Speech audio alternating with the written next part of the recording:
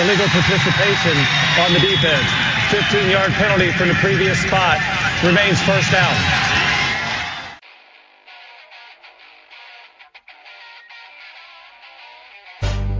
This had better be a big play after all of that.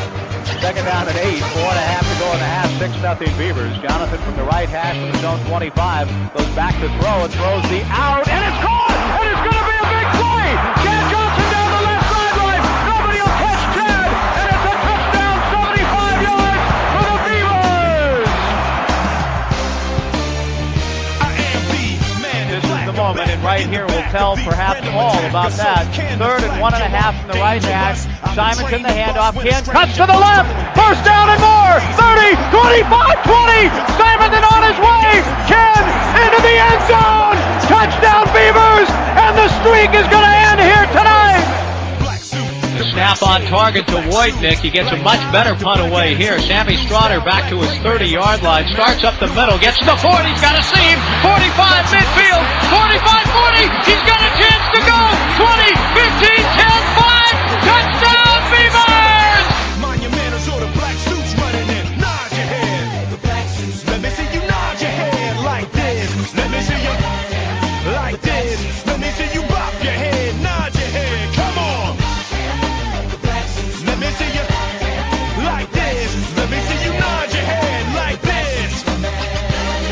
Check it. Yo, it's this chick, right? Serlina, making me sick, right? Earth is worthless. Welcome to Illegal Participation, the official podcast of the Heiner Tailgater. Recording this while firmly ensconced at the Heiner Tailgater headquarters, I'm your host, head chef, planner, and chief bottle washer, Bill Heine Heinrich.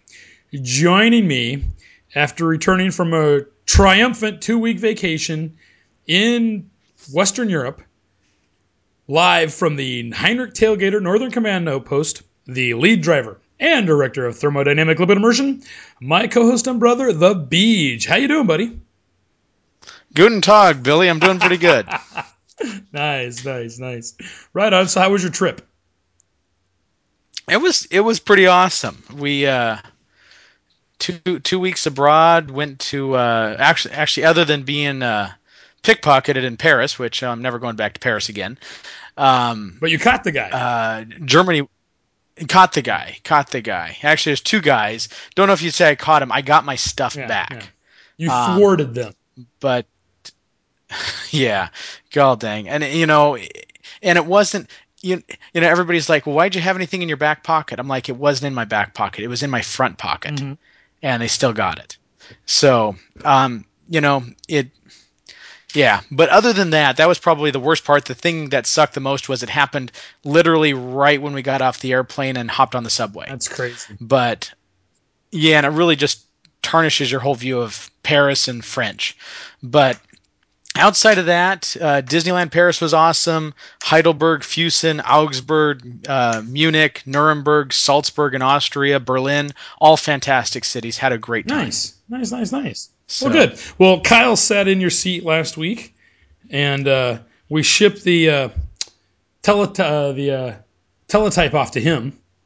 Yeah, I noticed it came in the FedEx envelope or box today on the porch. Oh, cool. Came back? Oh, yeah, cool. Yeah. I just plugged it in here just about an hour ago. Okay, good. Well, we'll have to see. Well, the purpose of illegal participation is for us to spread our inside experiences and passion for the Oregon State Beavers with others, and just generally talk some Beaver sports, football, maybe some tailgating, and have a little stupid fun along the way. This week, Beej, it is episode number 65, season 4, episode 6, if you can believe it. Episode 6. That means next week we're going to have episode 7. Actually, I think this is episode 7. Because the Bees have played 5 games. This is episode 7, actually, yeah. Okay. Anyways, today, Beej. I'm waiting for the other episode 7 later on this year. Okay. So. Okay. Well, we'll have a little... That one comes out... That one comes out in December and has a bunch of Jedi and stuff in it. But. Yes. I'm looking forward to that, too. We're going to talk a little Beaver sports news. Hopefully that teletype will get fired up. We might have an update from Eugene. We'll go under further review for week number 6 in the Pac-12. We will have our weekly Tommy Tuberville Jackass of the Week award. We'll preview the week 7 games in the Pac-12. we're going to have our first Tanner Boyle Makes Me Want to Puke play of the week. I think you will like it or not like it, as the case may be. This week, the Beavs are playing at Washington State University. We won't have much to talk there, but I think we'll end it with a little Rosie Ruiz Cheaters and Whores. Yes. And we'll play a little Guns N' Roses in there as we move through the show. So I want to remind everybody you can listen to us on your iPhone or Android device on the Stitcher Radio app. Remember, please subscribe to us on iTunes. There's a couple ways to get in touch with us. Email us, heinrichtailgater@gmail.com. Follow me on Twitter, @HeinrichTailgater. And remember, you can also like us and follow us along on Facebook. Although sometimes we post things about there being a tailgater in 4 days when really it's 11. Yeah, I was drunk. Yeah. Yeah, you know you. All right, Beach, we're going to have a little listener feedback. Oh. So listener Doug emailed me. And this was something about last week when you weren't here. In the UCLA-Arizona State game, Arizona State won. And at one of the last plays of the game, Arizona State was trying to just basically pick up a short first down. And the ball runner ran, and there was kind of a big scrum, and he got pushed and shoved and pushed by his own guys. At the end, one of his own guys grabbed him and pulled him into the end zone, and it was called a touchdown. And Kyle and I talked about it, and we talked about how I thought it was assisting the runner. You can't do that. Well, Doug sent me this email. He said, here's the rule on assisting a runner. Section 3, blocking, use of hand and arm interfering for helping a ball carrier passer. Article 2, approved ruling 93-2. Article number 1, in trying to gain yardage, a ball carrier is slowed by defensive players attempting to make a tackle. The back puts his hands on the buttocks of the ball runner and pushes him forward, pushes the pile of teammates who begin to surround him, grabs the arm of and tries to pull him forward for more yardage. Ruling legal. It is not a foul to push the ball carrier or the pile. The foul for assisting the runner. Okay. So, hold on. So you can do exactly that. So when is there a foul? I screwed this up, okay, because I didn't. It's broken down. So you can put your hands on the buttocks of the ball runner and push him forward. So you can push the ball runner. You can push the pile of teammates who surround the ball runner. But it is illegal to grab the arms of and try to pull the ball runner forward. So did they pull the ball runner forward? What I saw, he basically grabbed the ball runner and pulled him forward and basically pulled him onto himself into the end zone. So if you're running towards the end zone, kind of like he kind of tackled him forward. Yeah, well, he basically kind of tackled his own player into the player. So it's not a foul to push the ball carrier or the pile. The foul for assisting the runner is a 5-yard penalty. Is a 5-yard penalty. So he to me, he shouldn't have. And this is what I returned and said to my email said, I still think that the play in the UCLA ASU game should be illegal, but apparently it isn't. Or no, this is what Doug said.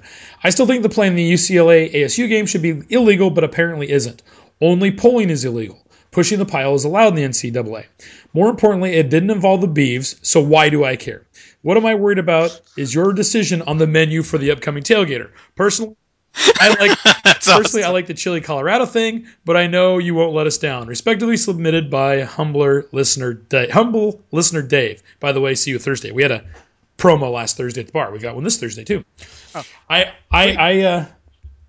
I emailed him back and I said, yeah, I thought so too, or yeah, I thought I saw that too, but I just watched it 4 times and I'm not sure we can. Or I emailed him back and said, yeah, it still looked like to me that he pulled him in. And Doug emailed back, said, yeah, I thought I saw that too, but I just watched it 4 times and I'm not sure I would conclusively make that call. ASU guy was pulling, but I couldn't tell you for sure that they were trying to pull the runner or another player. But I'm easy. If it gets you back to the menu, I'll agree with your call. So, anyways. So, yeah, so that was the thing. And to me, it's still, yes, you can't pull the runner. You can push him. You can push the pile. You are not allowed to pull the runner forward or pick him up. Gotcha. So can't carry him. No crowd surfing. Yeah. All righty, Beach. Let's move on to a little Beaver sports news. All right. First up is women's volleyball. Oh, Billy, I love women's volleyball. It's my favorite sport. That's the same thing Kyle said last week. It's awesome. So the Oregon State volleyball team fell to the 7th-ranked Stanford Cardinal in 3 sets on Friday night at the Maples Pavilion. Now, Oregon State hit 310 as a team and tallied 11 total blocks en route to a straight sets victory over the Cal Golden Bears at the Haas Pavilion on Sunday afternoon. The Beavs are now 4-12 overall, 2-4 in the Pac-12, and continue their 4-game road swing on Wednesday, October 14th, with a trip to Seattle, Washington to face the Huskies. The match is slated to begin at 7:30 p.m. The Beavs bookend the road trip with a 5:30 p.m. match at Washington State on Friday the 16th. Alrighty. So, not looking good for the Beavs to get into the tournament. They've had a rough season. Yeah, especially after making the tournament last year, but they lost a couple seniors, and I think it's kind of showing. Mm-hmm. All right, Beach, next up is women's soccer. Billy, I love women's soccer. It's my favorite activity. Half surge by the Oregon State women's soccer team was not enough to overcome an early deficit as the Beavs fell to number 6 Stanford 3-0 Thursday evening at Kagan Stadium in Stanford, California. Then the women held California scoreless for over 85 minutes, but were unable to hold them back as the Golden Bears scored a late winner to take a 1-0 victory Sunday afternoon in Berkeley. The women are now 5-5-3 overall, 1-4-0 in the Pac-12, and return to action Saturday when it plays host to defending conference champion UCLA. You should not have a win and loss category that has 3 numbers in it. I agree. 5, 5, and 3. I agree. All right, go on. All right, Beach. Next up is men's soccer. So senior Jamie Velasco and sophomore Jordan Jones both got on the score sheet as the number 16 Oregon State men's soccer team battled Cal to a 2-2 draw Friday afternoon in Berkeley. The number 16 men's soccer team was unable to overcome a strong number 3 Stanford Sunday afternoon as the Cardinal took a 3-0 win in Stanford, California. The Beaver men are now 7-4-1 overall, 2-1-1 in the Pac-12, and will head up to Seattle on Sunday for a match with Washington. So, alrighty. So things are getting a little tougher there once they got into the Pac-12 play. Yep, that happens. All right, Beach. So next up is going to be some women's swimming news. Okay, what's going on with the women's swimming? Well, I got a text from listener Greg who said that where was it? The swim team is going to San Diego this week. They have a meet on Thursday and Friday against San Diego State and Vanderbilt. So, good luck to the women's swim team.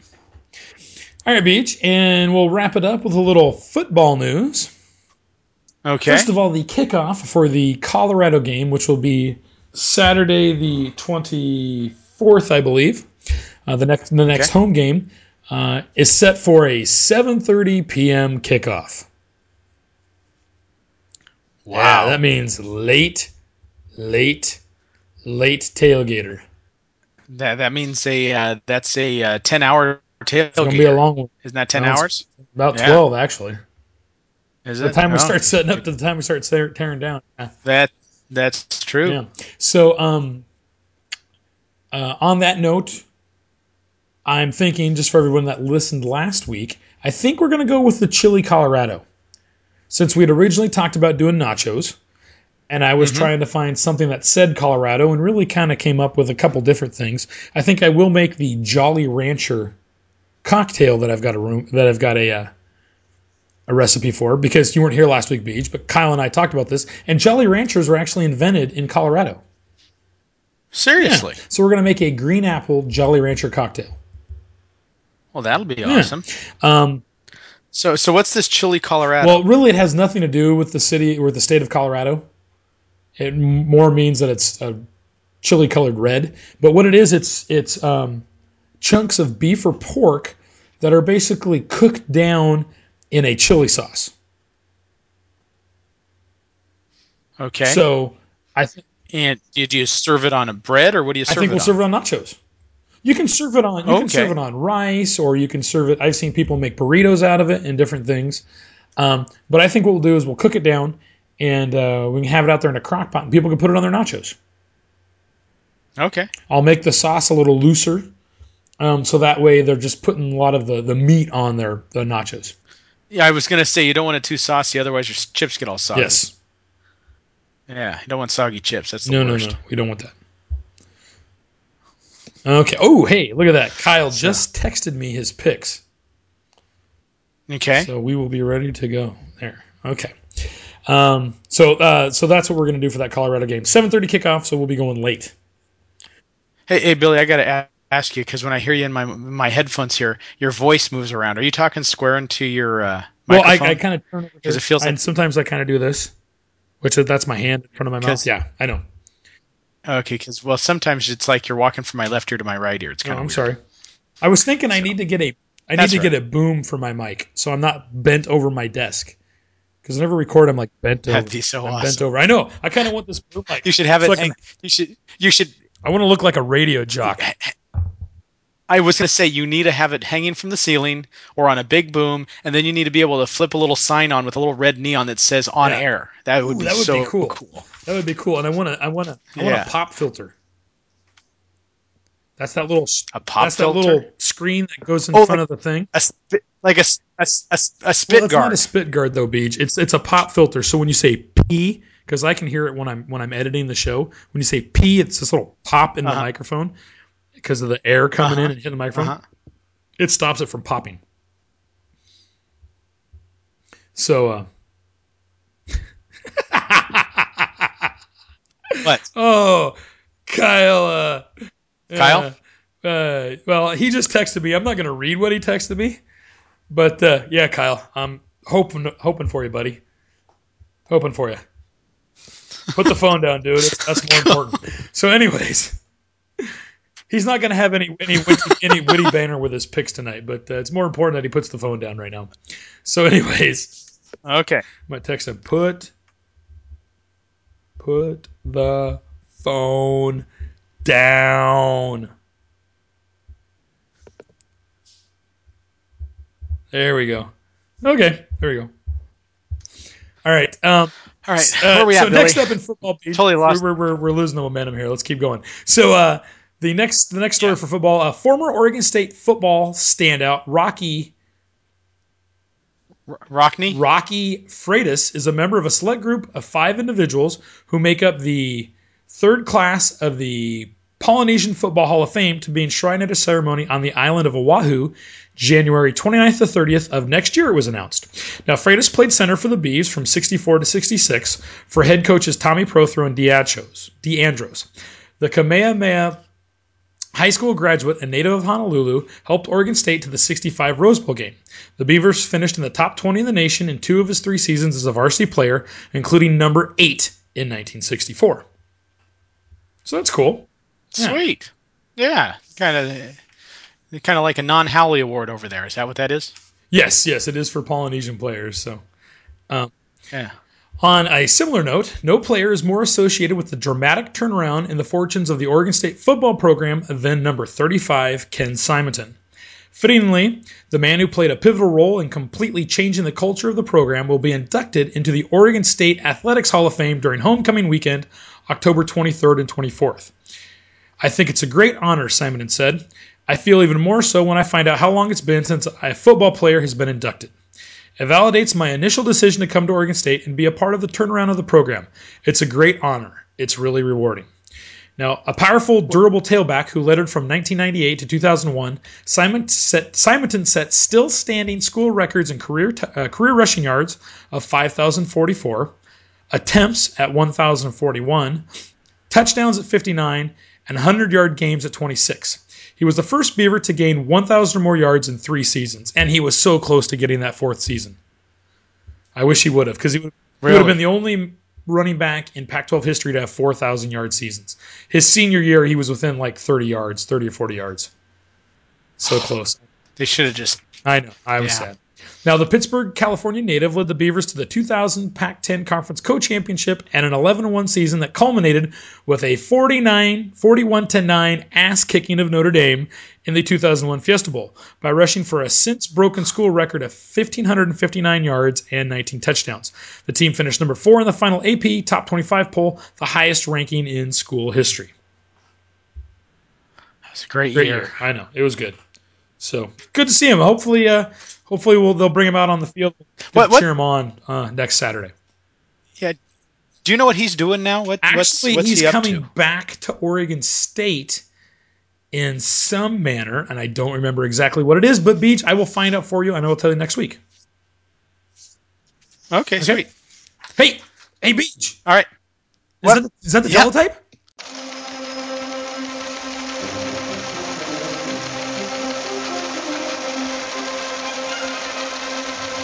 Son of a bitch, it is, Billy. Hold on 1 second. Hold on. Billy. Yes, Beach. Are you there? This just in. Since Saturday's epic fail, the Eugene Health and Human Services Department, in conjunction with the U of O Alumni Association and Nike, have set up a crisis hotline. They chose the number 1-800-382-5543, which spells out 1-800-DUCK-LIFE without the E at the end. Okay. Unfortunately, it was realized that the letter D and the letter F share the number 3 on the phone dial. So it has been discovered that not only was their game on Saturday an epic fail, but so has this effort. So there you go. So instead of Duck Life, it would be 1-800. Yeah, which is just going to take you over the top if you're a fan of the University of Oregon Ducks. Not a good thing. So no. Poor Duck fans down there. I heard they've been getting phone calls right and left. I mean, like they've opened up several lines on it, so they can't stock it with enough operators. I bet. So it's been a rough, that 3-3 record is not something that most teams can swallow that easy, especially people like Duck fans. Yeah, I bet. So, especially when you lose to a team like State, who when you lose to Washington State, who also lost to the Portland Vikings. Yeah. So theoretically, you lost to the Portland Vikings. Wow. I didn't think about that. You didn't think about that? I forgot about that one. Well, you know what? The Portland Vikings might be the best team in Oregon right now, actually. Probably so. We'll see how they do against the Canada teams. They just beat another FBS team. They're not. They're playing well. Not a team to be overlooked. That's for sure. Alrighty, Beach. Right on. Well, you ready to go under further review for week number 6 in the Pac-12? After further review, the runner did cross the line. Touchdown. Since I don't have a clue as to what happened last weekend, I would love to go under further review. Okay, you got to go under first review, pretty much. All right, Beach. Exactly. I have no clue. I mean, and not only that, but you're going to ask me what picks I had last week for this game, and I'll tell you, I was somewhere in Germany. I was probably like 5-6 beers back. I don't know what the hell I texted you. It's probably my worst drunk text ever. Yeah. So, well, it was funny because I texted you, hey, I need your picks, and you're like, why? And I'm like, because I'm recording tonight. And you're like, oh, well, here. Okay, Beach, so there was one game last Thursday, October 8th. It was Washington at USC. Who do you think you took?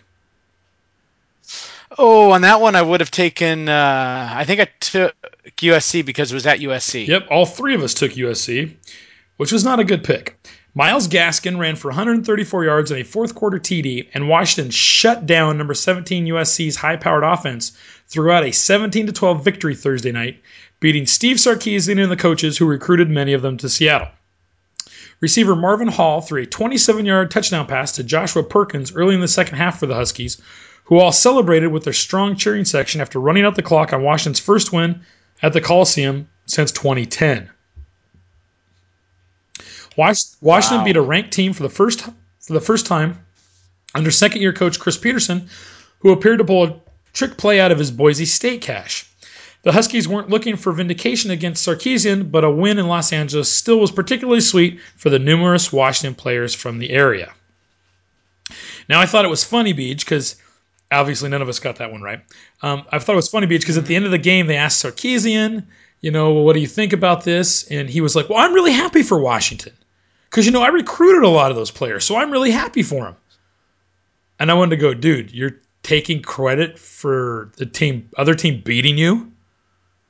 Exactly. I was like, wow. Exactly. Now, Beach, I don't know if you've heard this, but on a related note, this was what happened on Sunday. USC Trojans coach Steve Sarkisian was placed on an indefinite leave of absence after sources say he arrived Sunday to team facilities appearing to be intoxicated. Offensive coordinator Clay Helton was to take over as interim coach of the team, the school said. Now, Sarkisian was not in attendance at the Trojans' practice on Sunday afternoon, and USC athletic director Pat Hayden met with the media after practice to announce the move. Now, a player told ESPN via text that Sarkisian, quote, showed up lit to meetings again today. Another source said he showed up Sunday morning and, quote, appeared not normal, and then was told to leave. They wouldn't let him come to practice, a source said. Now, Sarkisian is going through a divorce. His behavior while apparently under the influence of alcohol and painkillers at the Salute to Troy function in August drew national headlines after he later apologized.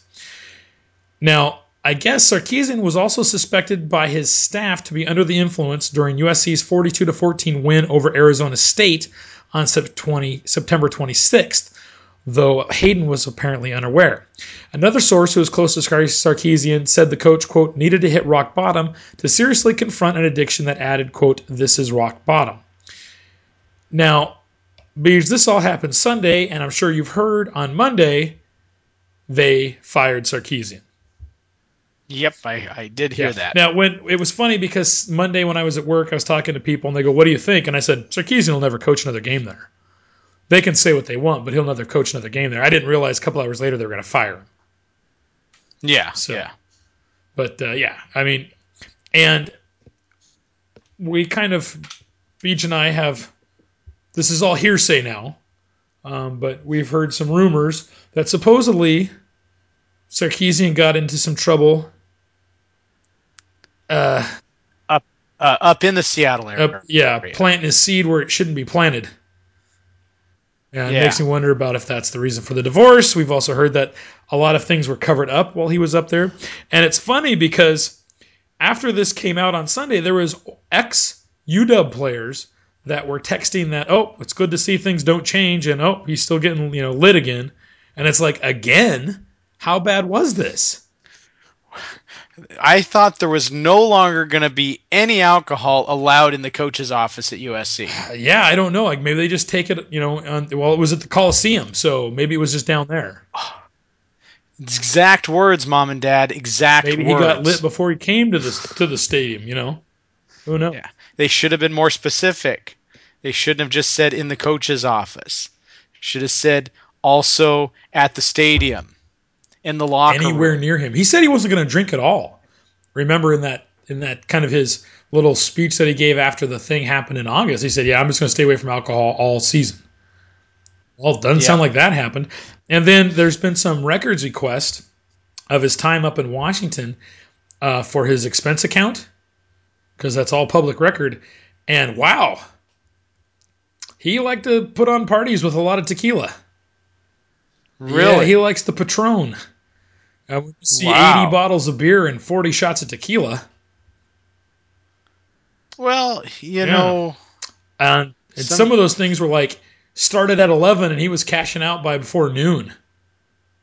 And there's a lot of stuff getting tossed back. So you got to be sociable. I guess. You can't just go to a party and not drink. So I don't want to make too much light of the situation because the dude obviously has a problem. And the thing that I feel sorry for, if he's sticking his thing where he shouldn't be stuck, I have no, you're an idiot. Yeah, you make your bed. You make your bed. But what I feel sorry for is he's got 3 kids. It's terrible. Divorce for kids. Well, and to see dad like that, and to hear the stories about dad being that. That's Do you remember when Mike Parker had his little alcohol incident? Yes. And he was He was run through the media pretty bad for a few weeks there. But you know what? He came out. He admitted he had a problem. He got himself corrected, and it's probably a good role model. Yeah, now, well, and in that respect. it's one of those things we've all got things we're always fighting, right? Either demons or vices or whatever it is. We've all got demons, however big that is. Some people's are bigger than others, but you just keep fighting the good fight. So, anyways, I hope he's able to clean himself up for his kid's sake. I heard a quote from Pete. They asked Pete Carroll about it today because I guess Pete Carroll knows him really well, and Pete Carroll said, in touch with him a little bit. He's getting himself corrected, and hopefully he turns out better. So sounds like at least he knows where he's at now. So he's not denying his issues. Yeah. Let's hope so. Guess when you lose a multi-million-dollar contract with a school, well, and I know, I think at that point, I know that you can't hit much more rock bottom than that. And I know somebody at work was asking, well, will USC get in trouble for firing him because he was drunk? And I'm like, I don't know. I know in this state, in Oregon, if somebody has a substance abuse problem and that's why you terminate them, you can be responsible for putting them through rehab. So you just don't mention that is the reason why you fire them. But you can also but one of the reasons is your conduct unbecoming. Yes. And a lot of the contracts anymore have notations in there that you have conduct unbecoming, and I would think that's if you're under the influence. Yeah, or not. Well, and this is a contract situation with him, and so if there's clauses in there that could prevent him from any legal action, but let's just hope he gets his, like I said, for the sake of his kids. Yeah. Anyways, let's move on, Beach. All the rest of the games were on Saturday, October 10th. Next up was the battle of two top 25 teams. We had number 23 Cal at number 5 Utah. Do you remember who you took? Cal versus Utah at Utah. I'm pretty sure I took Utah. All three of us did. Now, Utah, the team picked to finish 5th in the Pac-12 South, is now the lone undefeated team remaining in the conference after a 30-24 victory over number 23 Cal. The Utes missed several opportunities to grab a sizable lead with erratic offense. Utah scored 17 of its 24 points off turnovers, but was held scoreless on 2 possessions after turnovers and settled for 3 on another. The 7-point halftime lead could have been much more had the Utes been able to put up more than 3 off of 2 of Jared Don't Call Me Jack Goff's interceptions and Daniel Lascelles' fumble. Utah had a season-high 6 takeaways, picking off 5 of Goff's passes. Cal had one last possession and drove to the 21, but Hobbs knocked down, his name is Booby too, Booby Hobbs, knocked down Goff's 4th down pass with 26 seconds left. You said I know Booby. His name, Booby Hobbs. Devontae Booker ran for a season-high 222 yards and 2 TDs and added a team-high 45 receiving yards for the Utes. They sit alone atop the conference and are firmly in the college football playoff discussion. Now, Goff threw for 340 yards and 2 TDs. The Heisman contender couldn't overcome the ball control issues that put the Golden Bears in a hole. So, great game. It was sloppy, but all three of us got the point on that one. Next up, Beej, was Washington State at Oregon. Do you know who you took in that one? I'm pretty sure I took Oregon, but I feel like a fool. You did take Oregon. I took Wazoo. So did Kyle. Really? Wazoo quarterback Luke Falk threw for a season-high 505 yards and 5 TDs, including a momentary nail-biter that turned out to be the game winner, and the Cougars snapped an 8-game losing streak to the Ducks with a 45-38 victory in double overtime on Saturday. Now, knotted at 38, an unnecessary roughness penalty on the Ducks helped Washington State get closer in the second overtime. Then Falk threw to River Craycraft, who was brought down right at the goal line, but the ball popped up and out of his hands and into the hands of Robert Lewis, who ran it into the end zone for a 4-yard TD. The play stood on review, and Oregon's subsequent drive ended in an interception, sending the Cougars rushing onto the field at Autzen Stadium in celebration. Now, Falk had marched Washington State downfield in the final 2 minutes of regulation, capping the drive with an 8-yard pass to tie the game at 31 and send it to overtime. Now, quarterback Jeff Locke hit Braylon Addison with a 9-yard touchdown pass for the Ducks on the opening possession of the extra period. The Cougars answered with Falk's close 1-yard keeper that again tied the score. Now, they were down by 10 points with a little over 3 minutes to go and came back to tie that sucker. And it was Wow. funny. And, you know me. I say that if you are on the road and it's tied, you go for two because you try to end it. Yeah. And Yeah. Washington State drove down, kicked a field goal to go down by 7. Were able to hold them, get the ball back, and score with literally 1 second left to go down by 1. And it was funny because there was one of Leach's assistant coaches jumped in front of him, was going, go for two, go for two, go for. I mean, right in his face. And you can see it on the replay. But I was like, no, you go for 1 here. If you tie in this game, the Ducks are going to be on their heels. Because you just came from 10 points down with 3 minutes to go to tie the sucker with 1 second left. You just did it, Joey Harrington on the opposite side of the field. My thing is that team is on its heels. That stadium is on its heels. Go to OT, and they did. They won the toss. They went second, and Oregon scored a touchdown. They went down and scored a touchdown, and then turned around and scored one again, and then intercepted it. So it was great. Great game. Fun to watch. I got to ask you a question here, Bill. Again, I didn't see it. I'd like to watch the last couple minutes of this game, but it's you said there was a unnecessary roughness penalty. What was that? I don't remember exactly, but I thought it was warranted. Okay. Like when they threw the flag. Normally they threw the flag, I thought that was stupid. Yeah, normally the Ducks are pretty cool. I mean, every time they've done that, it always has seemed that their unnecessary roughness or what was there, that taunting penalty from a year or two ago? Last year against Arizona. Yeah, but usually they keep that stuff pretty well in check. I mean, they're a pretty well-disciplined team, so kind of surprising that they would make that stupid decision. I remember when the play happened. I don't remember exactly what it was, but I was like, oh, why'd you do that? You got to flag that, and they did. So. Wow.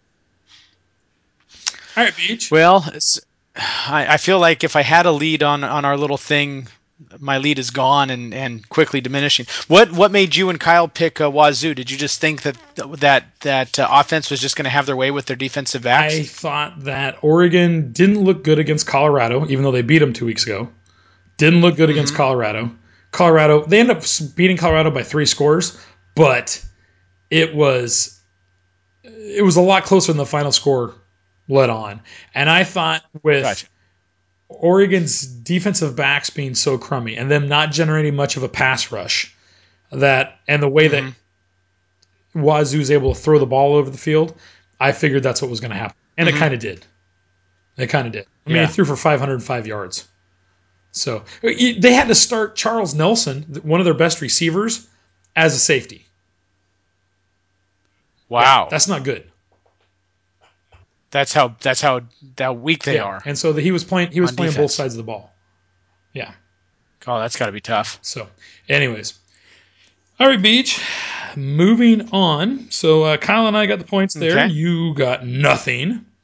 Next up was Colorado at Arizona State. Pretty sure I took Arizona State on this one. All 3 of us did. And Arizona State scored a 48-23 win over Pac-12 South foe Colorado Saturday night as Mike Bercovici tied a career high with 5 TD passes and Tim White set career highs with 7 catches for 144 yards and 2 scores. Now, Bercovici completed 20 of 31 passes for 260 yards and threw an interception before giving way to Manny Wilkins with 8:31 left in the game. One of Bercovici's scores came off a deflected ball that landed in White's hands and went 45 yards. Now, ASU won its second straight conference game on the heels of a 38-23 upset of then number 7 UCLA last week. Number 5 Utah on the road is next on the schedule. Now, the Buffs lost their 13th straight conference road game, stretching back to the 2012 season and are 0-7 all-time against the Sun Devils. Wow. So none of us got the point, all of us got the point there. And last up, Beach, Oregon State at Arizona. Well, I took Oregon State on this one. I thought we were going to have a better showing. Yes, all 3 of us did. And Arizona quarterback Anu Solomon returned from a 1-game absence, and the Arizona defense bounced back from 2 awful performances, and the result was a 44-7 rout of Oregon State on Saturday. The redshirt sophomore and a second-year starter who sat out last week's 55-17 loss at Stanford because of a concussion completed 17 of 30 passes for 276 yards before sitting out in the fourth quarter. The Wildcats amassed 645 yards to 249 for the Beavs. Beaver freshman Seth Collins was 8 of 24 for 56 yards with 1 interception and ran for 56 yards and scored the Oregon State touchdown. Now, Coach Anderson said, quote, "I expected these kids to play well today, and I truly thought we would. We absolutely did not." Now, Collins and his top receiver, Jordan Villeman, left the game with injuries in the first half. Collins limping into the locker room before the second quarter ended. Both returned to start the second half. Now, Villeman had to be helped off the field after a crushing hit from Arizona safety Will Parks in the second quarter. An official threw a flag on the play, but it was picked up, and replay showed Parks' hit was legal. Coach Rodriguez for Arizona called that play the tone setter for the game, and I completely agree. Before that, the Beavs were kind of scuffling. They'd gotten it down to 13-7, and then Arizona scored with the help of another broken play that went for long for them. They scored again to go up 20-7, and the Beavs threw that pass to Villeman, who was on a crossing route, and he absolutely got crushed. And it was a completely legal hit. It was legal. It looked in It was just a good hit. Well, he dropped his shoulder pad into him. He didn't target him. It was a good hit. It was crushing. I mean, it was violent. It was vicious, but it was legal. And after that, to me, it's one of those plays where how are you going to respond? Is it going to piss you off and you're going to come out and go harder? Or are you going to kind of go over to the corner with your tail between your legs? And that's what I saw out of the Beavs. It was the tone setter for the game. After that, the Beavs really just kind of didn't put up much of a whimper. So, anyways, I was really disappointed after the showing I thought they had against Stanford, which I thought they had a pretty good showing and things were looking up. I just thought it was kind of a step back. Yeah. Well, I really thought we had a chance with Arizona. Yeah. So, all right, Beach. At the end of this week, you are in the lead with 33 out of 45. Holy crap, I'm still in the lead. Kyle and I are right behind you at 32 out of 45. Yeah, I'm just surprised. Did I have a good week the week before? We all went, there was only 4 games, and we all lost the same game. We had the exact same picks. Oh, we all took Stanford, California, and Oregon, and UCLA was the only one that lost. So. Okay. Anyways. Wow, I can't believe it. Yep. So let's look at don't think my lead will last, but it's nice to be first once in a while. Let's look at the Pac-12 and the polls, Beach. First is the Associated Press poll. Utah comes in at number 4, receiving 16 first-place votes. Stanford comes in at number 15, UCLA at 18, Cal at 23, and Arizona State and USC are in the others receiving votes category. Now in the USA Today, Coach... Is USC just a pity vote? I don't know. Or I don't know. It's I'm a little shocked. How can they still get votes?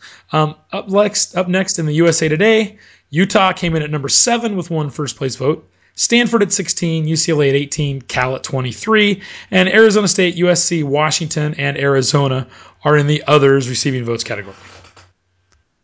This is the same Utah that was going to be a cupcake in their first game, right? Yep. Nice. Very cupcakey. No, not at all. All right. I like Utah. All right, Beach. It is time for this week's Tommy Tuberville. What's he think I look like? A jackass? You sure do. Jackass of the Week Award. Now, every week we like to discuss a person in college football who exemplifies the truly worst in sportsmanship, leadership, or just being a fan. Now, Beach, if you look there in your notes that I sent you, there should be a link. I'm clicking the link right now, Billy. This is exciting. Click the link. Okay. It's like being done in real time. So this week we are giving our award out to a fan, a truly stupid fan. Do you see the link? Does it come up? I don't know. It's taking forever to open up here. Hold on. Well, a fan, supposedly from Cal, was holding a sign on ESPN's College Game Day on Saturday from Salt Lake City. Okay. Has the picture come up? No, not yet. It's still coming up here. Okay. It's damn it. Everything's there. There it is. So do you see the sign? Do you Uh-huh. see anything wrong with that sign? So go ahead and read what the sign says. Sign on game day. I got So read what the sign says.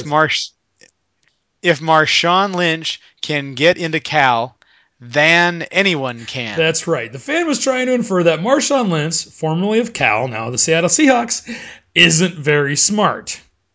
right? Trying to say he's not very smart, and if he can get into Cal, anyone can. But he put Van instead of then. Grammar check, anyone. It's like, yeah. The comment on the post here says, might I suggest a quick Google search of then versus then? Then you could try and rewrite this sign rather than look like an idiot. Exactly. So these Utah fans are trying to make Cal look bad. No, you look like an idiot. So anyways, to the game day sign holder, this week's Jackass of the Week award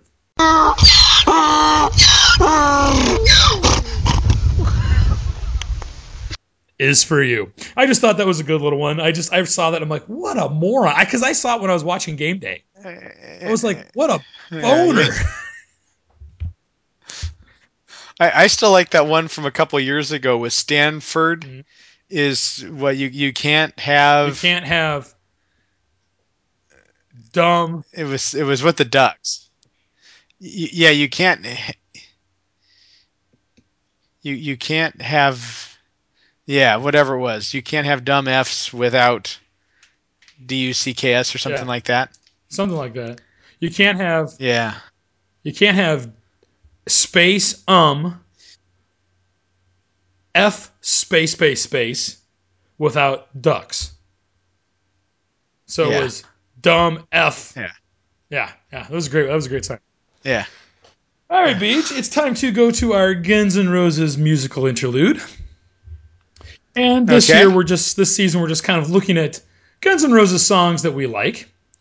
And so this week we've got another song from one of the Illusion albums. And that would be the song Pretty Tied Up.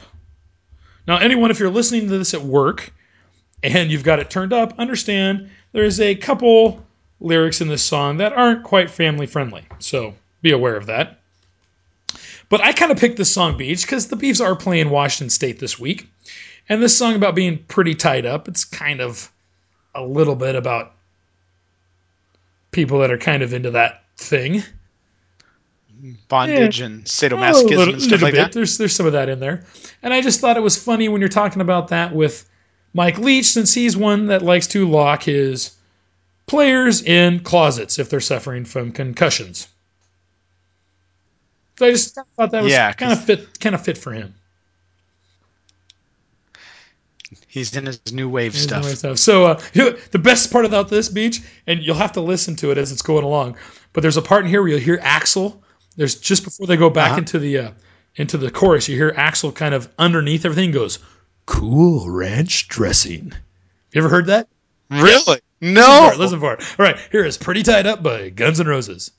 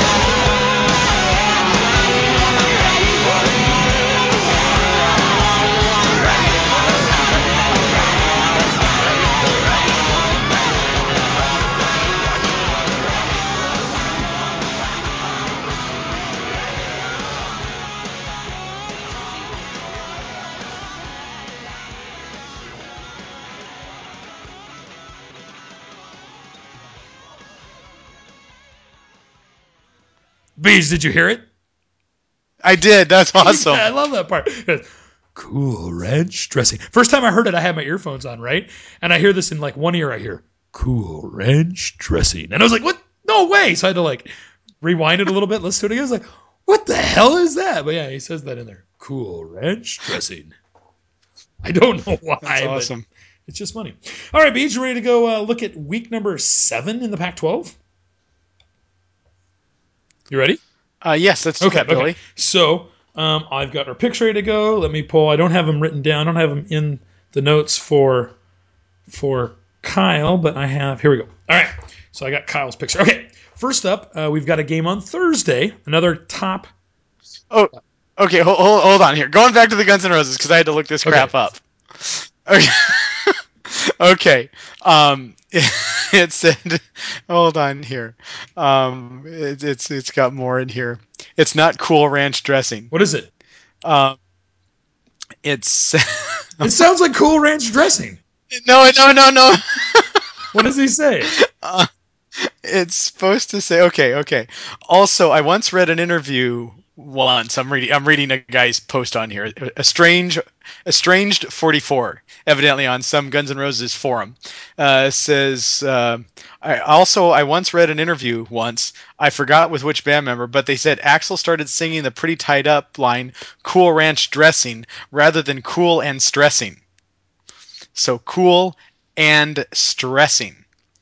So it says Axl started singing it as Cool Ranch dressing after they performed it live multiple times before the album came out.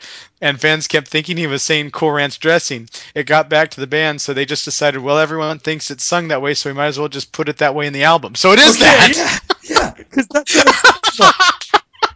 I'm like, dude, that's totally what it sounds like. Yeah, because the first time I heard it, I'm like, Cool Ranch dressing? What the hell does that have anything to do with anything? Oh my God, this is totally going to change my life. So now you know. All right, Beach. There you go. You learned something. I feel like I need some Doritos. You learned something on illegal participation tonight. Oh, all right. First up, Beach. There's one game. We open up worlds for people here. I don't know if they realize this. So, okay. All right, moving on. I would wonder if we could get like, public funding for educational programs.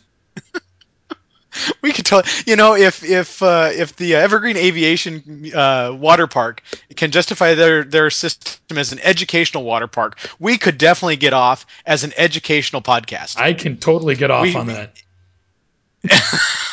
Some people probably do, but we should be accredited. Accredited podcast. Well, we are the number 1 ranked fan-produced Oregon State tailgater centered podcast. That is true. Best one in the damn country, if not the world. All right, Beach. So the first up, there is one game on Thursday night, top 25 matchup. Number 18 UCLA at number 15 Stanford. Who do you got? UCLA at Stanford. Ooh, that's a good one. I shall take the Cardinal on that one, just simply for the fact that they're playing at home. Okay. That's probably the game of the week, right? Well, it's a Thursday game. Good game. Yeah, it's a great game. So I too will take Stanford. Kyle also texted me that he is taking Stanford. Okay, I feel like I led the role in that there. All right, Beach, all the rest of the games are on Saturday, October 17th.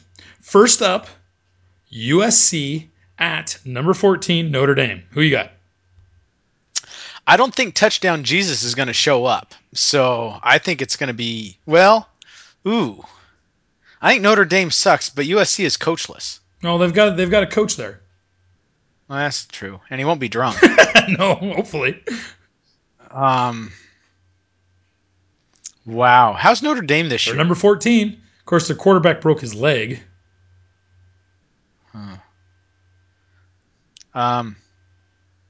You know what? I'm going to take USC. Alrighty. I don't think Touchdown Jesus is going to show up. Kyle is also taking USC. And I too am taking USC. Can I tell you an interesting stat about this game? Okay. So in the last 4 years, because USC plays Notre Dame every year, This will be the fourth coach in 4 years that has led USC against Notre Dame. Nice. Because 4 years ago, it was Lane Kiffin. Okay. The next year, Kiffin had been fired, and it was Ed Orgeron. Okay. Right? And then he didn't get the job. They give it to Sarkisian, so Sarkisian led him last year. Where's Ed Orgeron at? He is he's an assistant coach. I want to say down in like Mississippi or somewhere down there. Mississippi State, somewhere down there in the South. Boy, did USC screw up on that decision. Yeah. Because Orgeron did a pretty darn good job, didn't he? I think his players loved him, and they played like crazy for him, right? They played him like crazy. But I don't think that... You said he didn't have the ego. Didn't you say that the whole time? Like he didn't have the persona that they were looking for. I don't think he's got LA persona about him. I think the press would eat him up. As Jess likes to call him, he's the Cajun King. You know? And he's going to get on TV and be, okay, blah, blah, blah, blah. And they're just going to eat him alive. You know that? They're just going to eat him alive. You know, they'd eat him alive if he lost. They wouldn't eat him alive if he won. Yeah, possibly. Well, let's put it this way. As soon as you lose, you're dead. Yeah. All right, so we're all taking USC. Jess just messaged me and said he's the D-line coach at LSU. Defensive line coach at LSU. So, gosh, she's on it. It's like you got your own little background assistant sitting there. It's almost like we're running a real program. It's like she's your producer. Yeah, but see, if she was the producer, she'd come on the show and you'd hear her like in the background going, Bill, blah, blah, blah. She's like your she's like your Roz to she's like Roz to your Frasier or Bo Snerdley to your Rush Limbaugh. Or the Gelman to my Kelly Ripa. Exactly. All right. So we're all taking USC on that one. Next up, Beej, Arizona at Colorado. I really would like to see Colorado win, but Arizona is playing well and Colorado's not. I'm going to go with Arizona. All right. Kyle is taking Colorado. Is he? Yes. I, too, am going to take... I'm so on the fence on this one. It's a tough one. I think Colorado's due. I'm going to go Colorado. Are you? I think Colorado... They're playing a lot, but to me, there's no team in the Pac-12 that's horrible this year. No. Everybody can put up a fight. And or we're all horrible. Nobody's horrible. But I think they can all put up a fight, and it's at Colorado. That's why I'm giving them the benefit of the doubt. Yeah. Okay, Beej, up next, Arizona State at number 4, Utah. I think Utah's going to be... I think they're going to be partying with Kool-Aid and Funyuns Saturday night. There you go. Kyle, too, is taking Utah. I also am taking Utah. Yeah, I think Utah's the best team in the Pac-12. I do, too. Okay. Up next, Beej. Oregon at Washington. I am taking Washington wholeheartedly. Really? I think they are going to kick Oregon's ass. You think they're smelling blood in the water? I think they're going to smell blood, and I think they're smelling blood. I think they're going to take them to town because they've been losing that rivalry for how many years now straight in a row, and I think they're tired of it. It's in Washington. They're going to have the fan base there. Oregon fans have cut all their labels and bumper stickers off their frickin' cars, so they've gone incognito. You're not going to see Oregon show up. You can't even find a fan driving down the road anymore. Well, and I'm interested to see because, Washington, I'm still not sold on that team, but Oregon, their offense, which has really been their calling card all these years, is just not. It's just very pedestrian. It's just not very dynamic, and I just think you're going to see them. I think you're going to see Washington just put the smackdown on them. Yeah, I think so. Okay, Beach. So we're all taking UW on that. Last up, Oregon State Okay. at Washington State. Yeah, we both produce cheese. Did you know Yes. that? Although the beaver cheese is a lot more expensive. Either there's not enough of it, or they're just profit I don't taking. know. Either way, I like it. Let's go with Oregon State on that one, Okay, Billy. Kyle's taking Oregon State. I, too, am taking Oregon State. So there's our picks for the week. There we go. So you have 33 out of 45. Kyle has 32 out of 45. And I also have 32 out of 45. All right, cool. We will look at those next week. So what do you think about the Washington State game, Beej? I'm a little disappointed that we're not doing that Seattle game anymore. Back when they would play the game. And that being said, I'm sure Washington State doesn't mind that, their fans, because that kind of sucks for their fans. They just spent a ton of money upgrading that stadium. They need to play it there. Yeah. Well, I was going to say it sucks for their fans and it doesn't suck for their fans. Their fan base that's heavily in Seattle doesn't have to drive all the way to Pullman to enjoy a home game. But I can understand. Mm-hmm. Yeah, I know. You mean you only play in your stadium, 6-7 times a year if you're lucky? Mm-hmm. So nice to use it all. I mean, when you really look at it, you're like going, dang, they built a really nice stadium to only be used 6 or 7 times a year. Pretty much. So, yeah, it's really unreal when you think about how much is invested in any of the stadiums in the Pac-12 and really their underutilization. Yeah. But I like I said, I just want to see an improvement out of the Beavs. I don't know. I worry about Washington State's passing attack.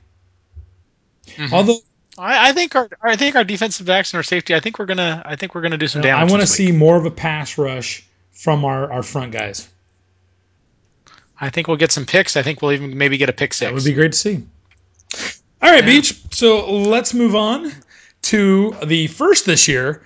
Tanner Boyle makes me want to puke. Play of the week. Does that booger eating spaz make me want to puke?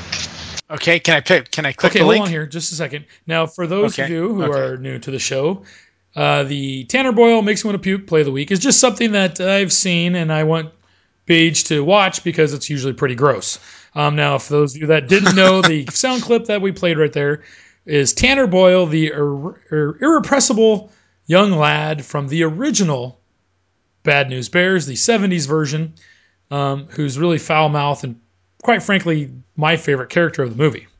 He's the best. So, absolutely. But anyways, so Beach, go ahead and click on the YouTube link. Okay. Now, Georgia running back Nick Chubb suffered a significant injury to his left knee in Saturday's game against Tennessee. Oh, God. Oh, God. Oh, they're going to throw it again. Oh, hyperextended. That wasn't hyperextended. That was just gross. Oh, my God, that was gross. Oh, that's not hyperextended. It broke. It did things it doesn't supposed to do. Oh, my God. I didn't even get through it. No, it's not funny, though. He hurt himself. Oh, my God. They call it, he hyperextended. Oh, my shit. That's not hyperextending. There's no hyperextending there. It just fell off. It bent away it's not supposed to bend. Now, he did that to his left knee in Saturday's game against Tennessee, including damage to multiple ligaments and cartilage, but not the ACL, the school announced Sunday. The ACL, if you tear that one, you're in trouble. It's just it's just hard to recover from that one.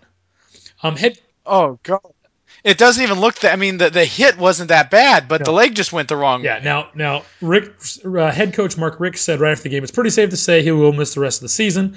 Obviously, today we know he will. He remains hospitalized for observation. He is expected to go undergo surgery within the next couple of weeks, and the Bulldogs said a full recovery is expected. Now, Richt, the head coach, declined to speculate when he might return. Now, that was in an injury on the first play from scrimmage on Saturday, when he took a handoff to the left side of the field and landed awkwardly on his left leg as he was knocked out of bounds. Now, Chubb had entered Saturday having rushed for at least 100 yards and a school record 13 straight games. breaking Wow. Herschel Walker's school record. Now he ranked second in the SEC this season with 745 yards rushing and has 7 rushing touchdowns. He also averages 8.2 yards per carry. And it's just sad to see his season end like that. Totally. Yeah, and what's also sad is several other running backs who have suffered other season-ending injuries in previous seasons, including Marcus Lattimore of South Carolina, both texted and messaged him just saying, hang in there, brother. You can recover from this. So. Wow. Yeah. Well, it was funny because I wasn't watching that game. I was watching one of the Pac-12 games on TV, and they said, I saw on the scroll on the bottom that said, Nick Chubb suffers significant knee injury. And I was like, I'm like, well, heck, I wonder if it's on YouTube. So I grabbed my phone, and Jess was sitting on the couch. I was sitting in my chair, and I pull it up, and I'm like, I wonder if this is it. And I play it, and I see that. And I was like, oh, God! And Jess was like, what? I'm like, you don't want to see it. Knees aren't supposed to bend like that. And I was thinking, yeah, that's pretty significant. Oh, God. It looked like the only thing that was holding his knee on was the skin on the outside. That's pretty gross, I know. Golly. It's like Jell-O. Oh, golly. Anyways. Alrighty, Breach. Now that I've totally grossed you out, let's finish up the show with a little Rosie Ruiz, Cheaters and Horrors. She's just a girl. She's a ball. She's a ball. Okay, so I was doing some thinking on what I could do for Cheaters and Horrors, because, I've gone through a lot of different sports and everything else. And there's so many cheaters and whores out there. And so I was listening to some music today, and I thought, that's what we're going to pick. And so we are going to talk today about the Pine Tar incident, also known as the Pine Tar game. And I pulled this off of Wikipedia. So it says the Pine Tar incident was a controversial incident during an American League game played between the Kansas City Royals and the New York Yankees on July 24th, 1983, at Yankee Stadium in New York City. With his team trailing 4-3 in the top half of the ninth inning with 2 outs, George Brett of the Royals hit a 2-run home run to give his team the lead. However, Yankees manager Billy Martin, who had noticed a large amount of pine tar on Brett's bat, requested that the umpire inspect his bat.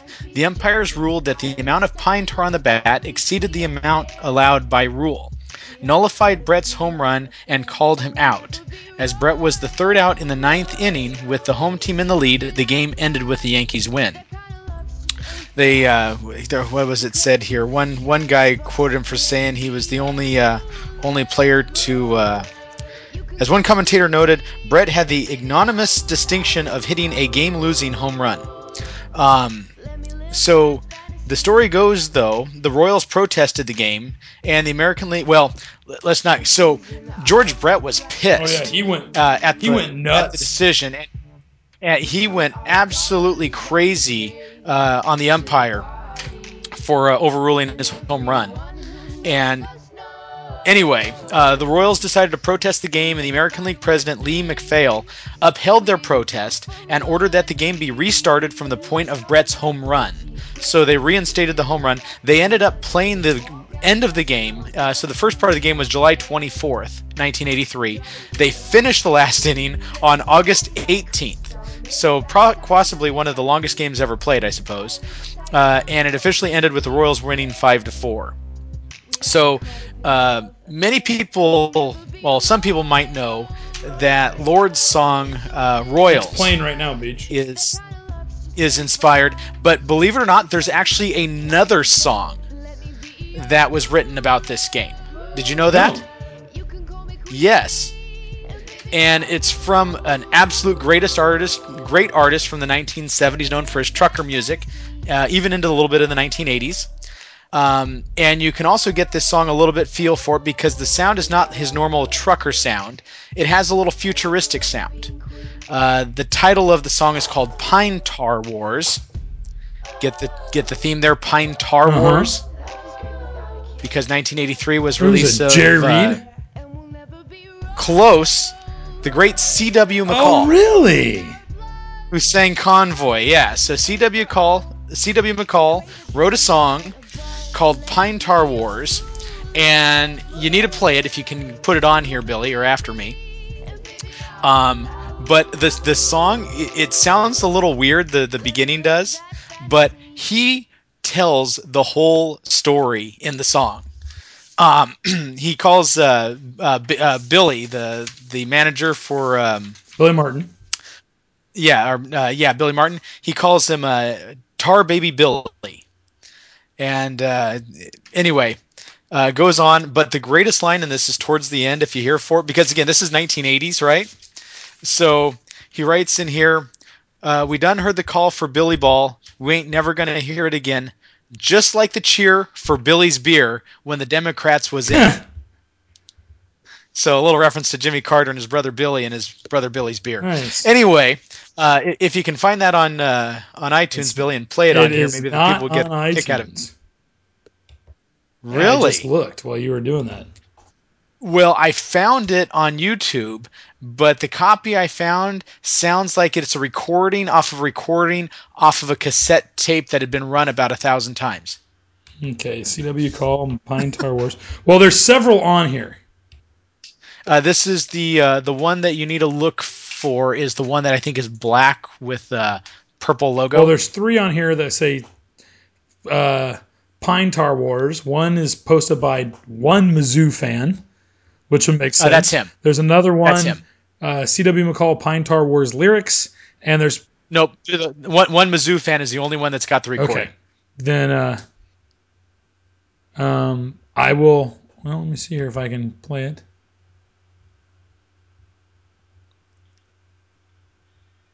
Oh, it's pretty bad. But we'll play it right now. So here it is, Pine Tar Wars by C.W. McCall.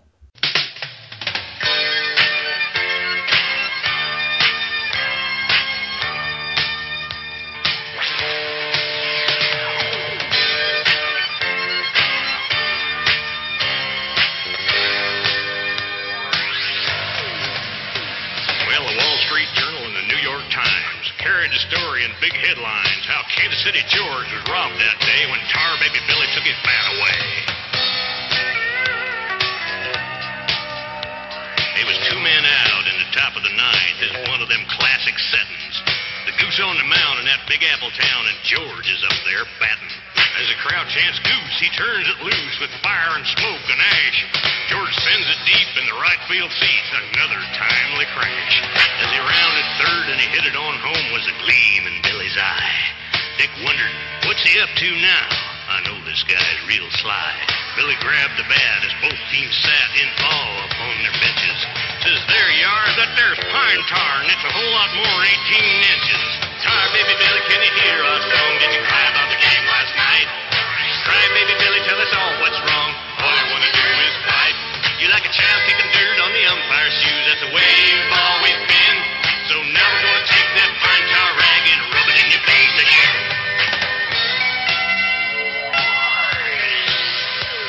So Tim thought it through and he asked the crew. Then with bat in hand he shouted, you're out. The home run disc don't count. I'm going to have to disallow it. Well, the sky was clear and the day was hot, but George was even hotter.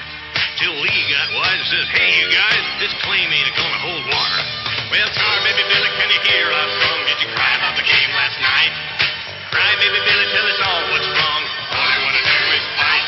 You like a child kicking dirt on the umpire's shoes. That's the way you've always been. So now we're gonna take that pine tar rag and rub it in your face again. Well, the fans was riled and suits was filed to create a long delay. And Billy's team, apparently, was just afraid to play. Now the stage was set, and Billy bet that he had the upper hand. But Billy was fooled when the big court ruled you're going to play this game as planned. Well, Tar, baby Billy, can you hear us? Did you cry about the game last night? Cry, baby Billy, tell us all what's wrong. All we want to do is fight. You're like a child kicking dirt on the umpire's shoes. That's the way you've always been. So now we're going to take that pine tar rag and rub it in your face again.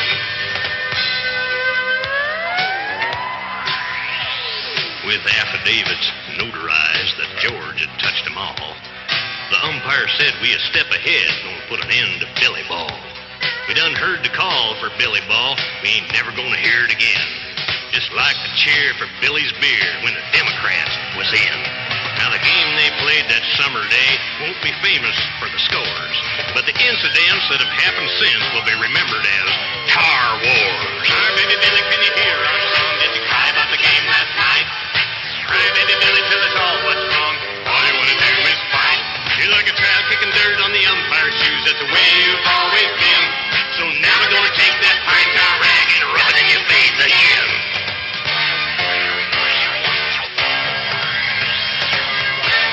All right, sorry about the audio quality on that, but it's about the best we can do on the fly here.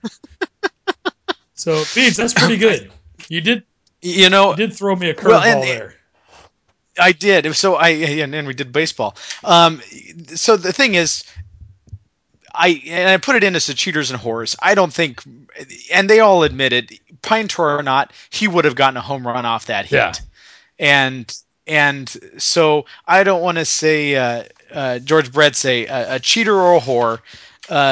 Sometimes things happen, but ultimately it's nice when things can get reviewed, clarified, and then corrected. True. So, yeah. So there you go. Just make sure you don't put too much pine tar on your bat. That's a good rule to have in baseball and other social. Yeah, there you go. There you go. All righty, Beach. Do you have anything else to add to show number 65 here of illegal participation? You know what? I think I'm good. I'm satisfied tonight, Billy. I'm satisfied with my effort. Glad to have you back. I'm glad to get you back into the swing of things. Although Kyle was a very worthy replacement. He did a great job. But I want to thank everybody for listening to show number 65 of Illegal Participation. If you'd like to comment, send a suggestion, or ask a question, here's a few ways to get in touch with us. HeinrichTailgater@gmail.com.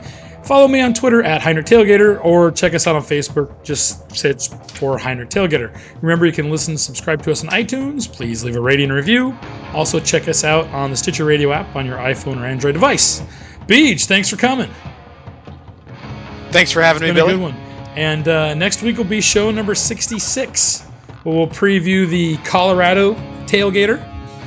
And we'll recap Week 7 in the Pac-12, look at Week 8, and just do a lot of more stupid stuff. Sweet. All right, I want to thank everybody for listening, and we'll just end it with a great big Go Beavs.